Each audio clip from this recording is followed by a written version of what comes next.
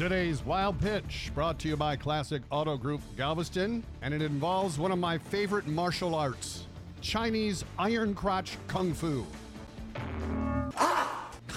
Like, I like to watch it, not practice, okay? Because it involves a steel plate capped log, 6.5 feet long, weighing 88 pounds, that's on like a pendulum, which swings through the air and smashes into a man's crotch. Now, Wang Latu says his village has been practicing iron crotch kung fu for centuries. I'm surprised there's any Wangs left in that village. That's today's Hey, Wang. Wild Pitch.